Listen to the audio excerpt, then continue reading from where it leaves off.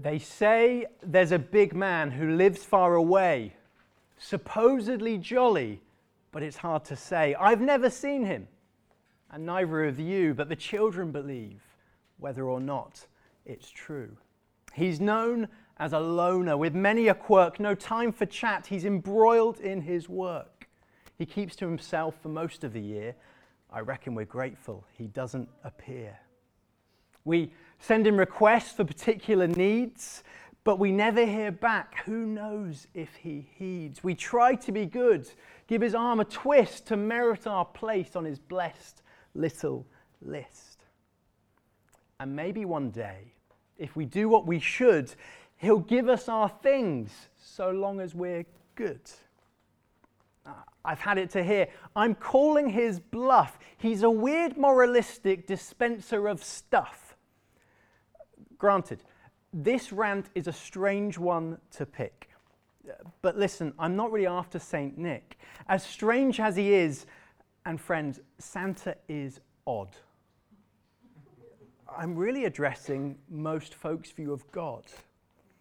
It's God who we see as a distant big guy, an ancient, invisible Saint Nick in the sky. He sees you asleep. He knows when you wake. He's watching and waiting to spot your mistake. And just like with Santa, requests we hand in. We want all his things, but we don't want him. That's our connection with Old Father Christmas. We might dress it up, but it's essentially business. Throughout the year, good behaviour's our onus. When Christmas rolls round, we're expecting our bonus. Just leave us for gifts, Nick. We've been good enough. And then please push on.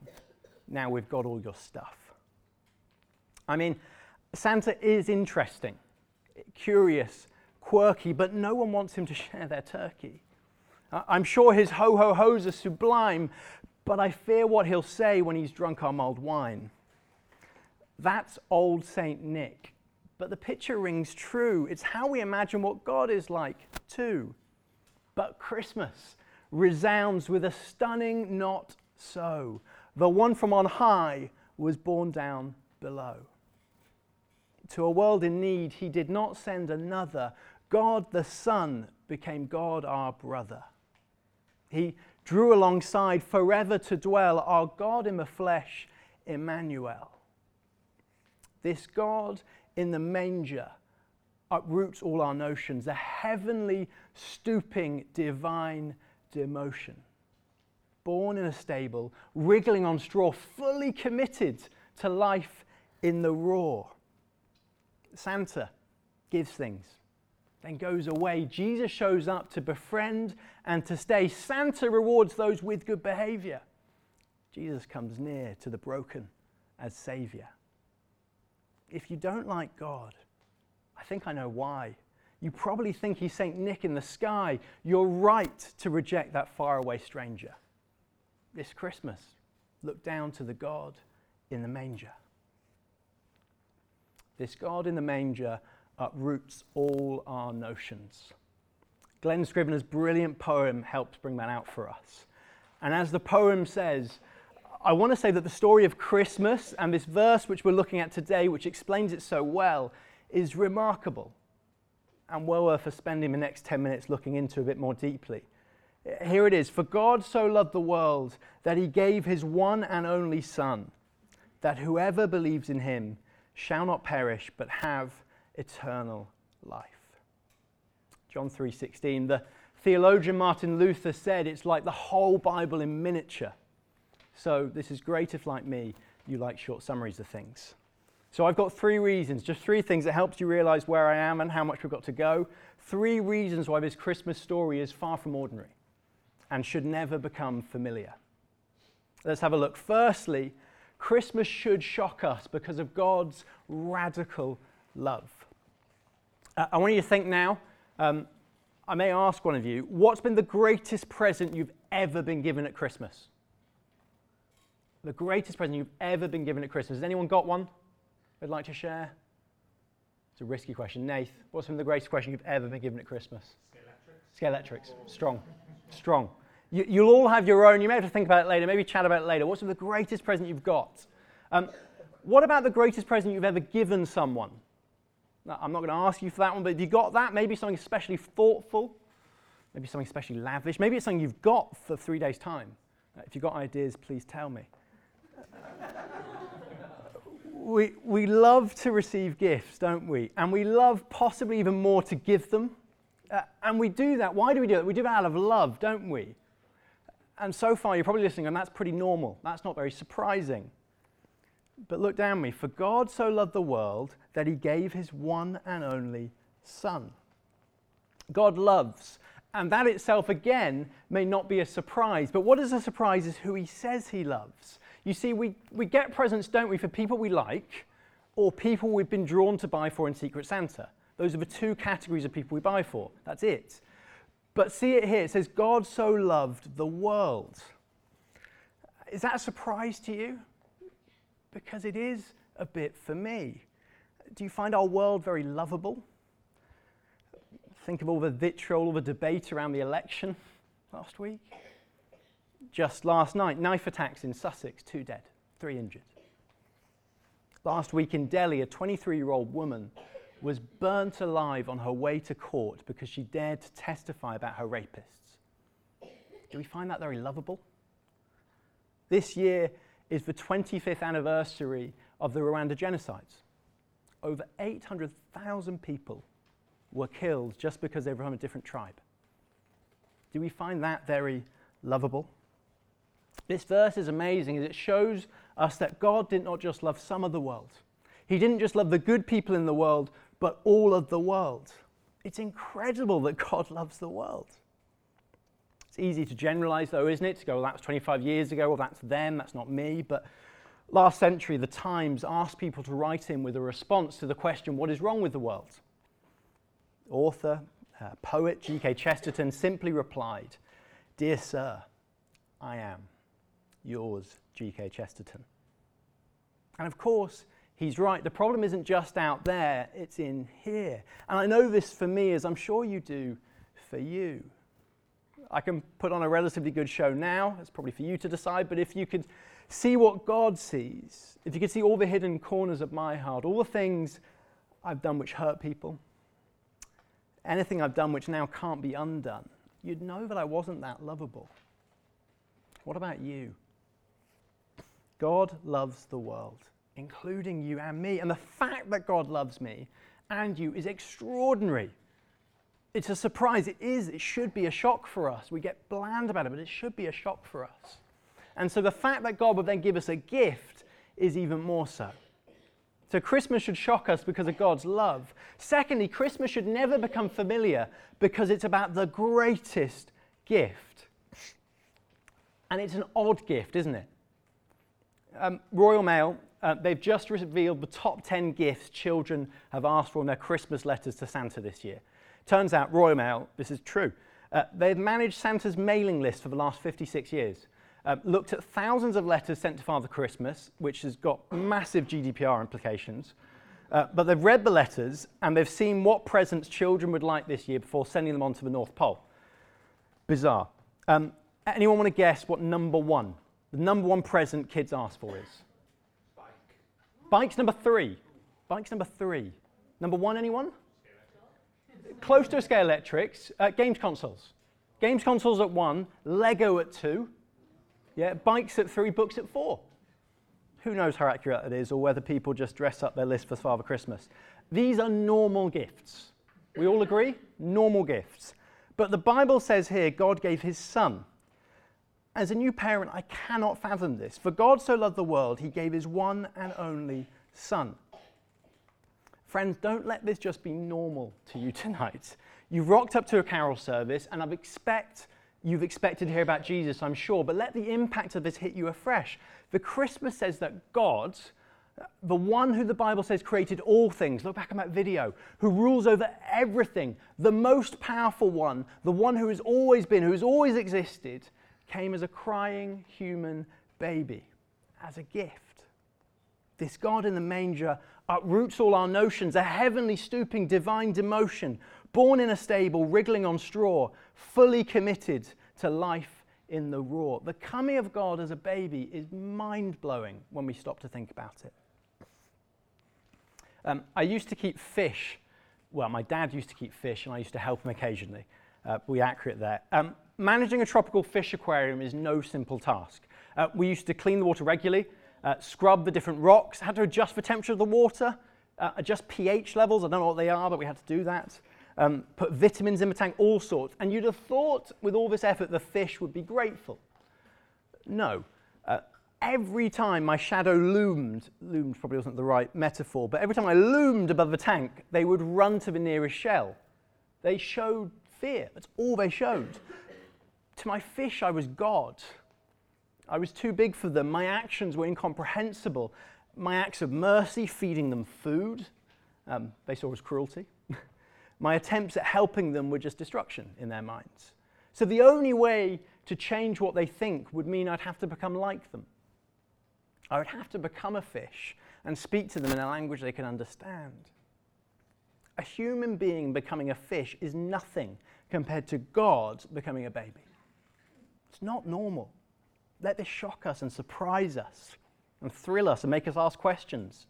Because according to each of the biographies of Jesus, we're in the one written by John today, this is what happened in Bethlehem a few thousand years ago. God himself came into his own story and took on flesh. And the main question is, why on earth would he do that? Why would he give his son? We've seen it's out of love, but why? It's surprising. So we've seen that Christmas should shock us because of God's love. We've seen that it should never become familiar. And thirdly, and finally, we see it shouldn't just be forgotten about in January. Its impact is forever. The RSPCA had a campaign I'm sure you all heard of a while ago, A Dog is for Life, Not Just for Christmas. The point of Christmas is for life and not just for Christmas. You notice in the verse there, whoever believes, whoever trusts, shall not perish, but have eternal life. The verse is written as if that's normal, right? Stuff perishing is the norm in our world, though, isn't it? Food in the fridge. I was just in our office earlier. There's still some food in the fridge. That is going to perish over the next week. The climate crisis everywhere. That toy you got last year from Christmas, the batteries no longer works. Nothing lasts, including us. All of us have the terminal degenerative disease called life. You see, the Bible authors didn't get the memo about not offending people. The Bible isn't worried about that when truth is on the line. The Bible says it is possible to perish, not just temporarily, but eternally. It says we will all die. And one day we'll come face to face with God on Judgment Day. And what should happen is we be found guilty and sent out of his presence forever. That's what should happen. And that's what would be just and would be right, as we only get what we deserve for rejecting the great giver. Why should he let us into heaven when we spend all our time ignoring him? You see, the Bible teaches that God created the world good. Everything in it good. I'm sure you recognize that. You see the good around us, don't you? So often. He was generous as he did it. He filled it with great gifts. But it then tells us how from the very beginning, mankind has rejected the one who's given us all the good gifts. How in many ways we act like spoilt children in God's world, taking his gifts and ignoring him. And that's not just foolish, it's a personal insult. When we reject the gift, we reject the giver, don't we? And the God who is love is rightly angered by our loveless and unlovely ways, but he doesn't want us to perish. That's the good news here. We see here, for God so loved the world, he gave his one and only Son, that whoever believes in him shall not perish, but have eternal life. This is why Jesus came. This is why he was given as a gift. Jesus came to save, to offer us an alternative. How did he do that? Well, the baby didn't just stay there at Christmas, did he? He grew up and he went to the cross. And he took on the punishment we deserve. He took on the sins of the whole world so that you and so that I can be forgiven. That was his gift. A gift given with the purpose of saving the world. A gift which lasts forever.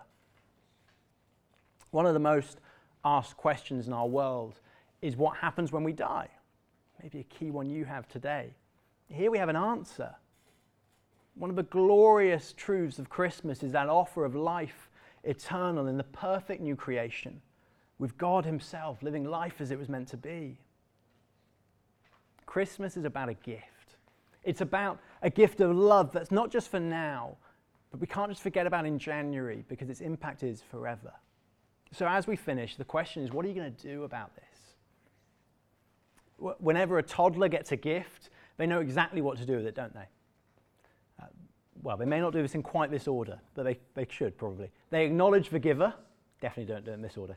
They receive the gift. They say thank you, and then they enjoy it. They probably enjoy it first, and eventually, when reminded by their parents, acknowledge the giver. But go with me. They acknowledge the giver, they receive the gift, they say thank you, and then they enjoy it. Has focusing in on who God really is this Christmas changed your view at all about who he is and what he's like? As we acknowledge the giver, he's a God who loves and loves so much that he gave. There'll be many of you in this room today who I know well who've received this gift. Praise God. This Christmas time, will you remember and be blown away again by the wonder of God's greatest gift? Will it give you great joy? Will it give you great perspective and hope? Your lives may be tough.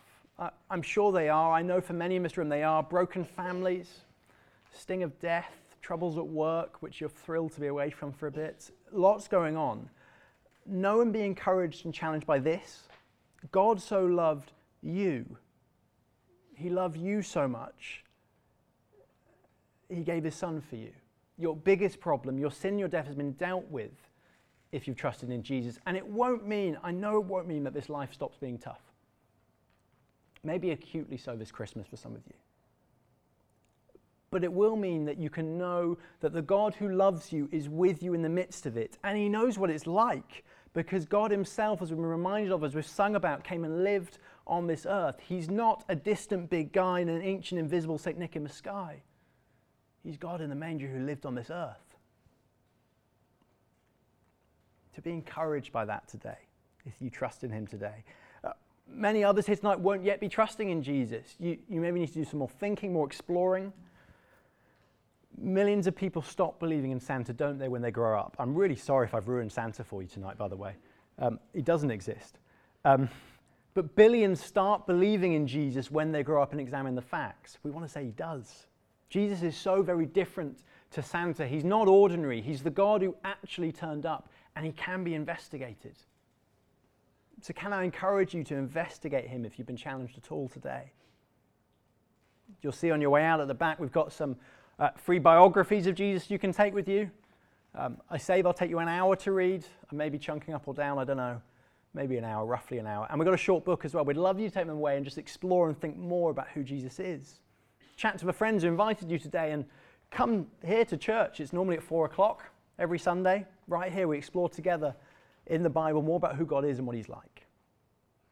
And if that is you, if you don't yet trust in Jesus, be encouraged that he came to save the world, all of it, whoever would put their trust in him. Did you notice in our verse it said, God so loved the world, he gave his only son, that whoever believes in him shall not perish but have eternal life. No one is too good. No one is too bad. Think of who gathered around the stable at Christmas, the shepherds, the angels, the wise men, all sorts. Be encouraged that if you've ignored him for years, even if you've done things you might think are unforgivable, they're not. He came to save and he wants to. This gift is for everyone because it's not about doing anything to earn it. It's just about receiving it. So friends, will you receive the good gift? Thank him for it and enjoy it forever. This Christmas, look down to the God in the manger, the God who loves so much. He gave the greatest gift of his son, a gift which lasts forever. Let's stand and let's sing to close Joy to the World, a great song in response to what we've looked at in John 3:16.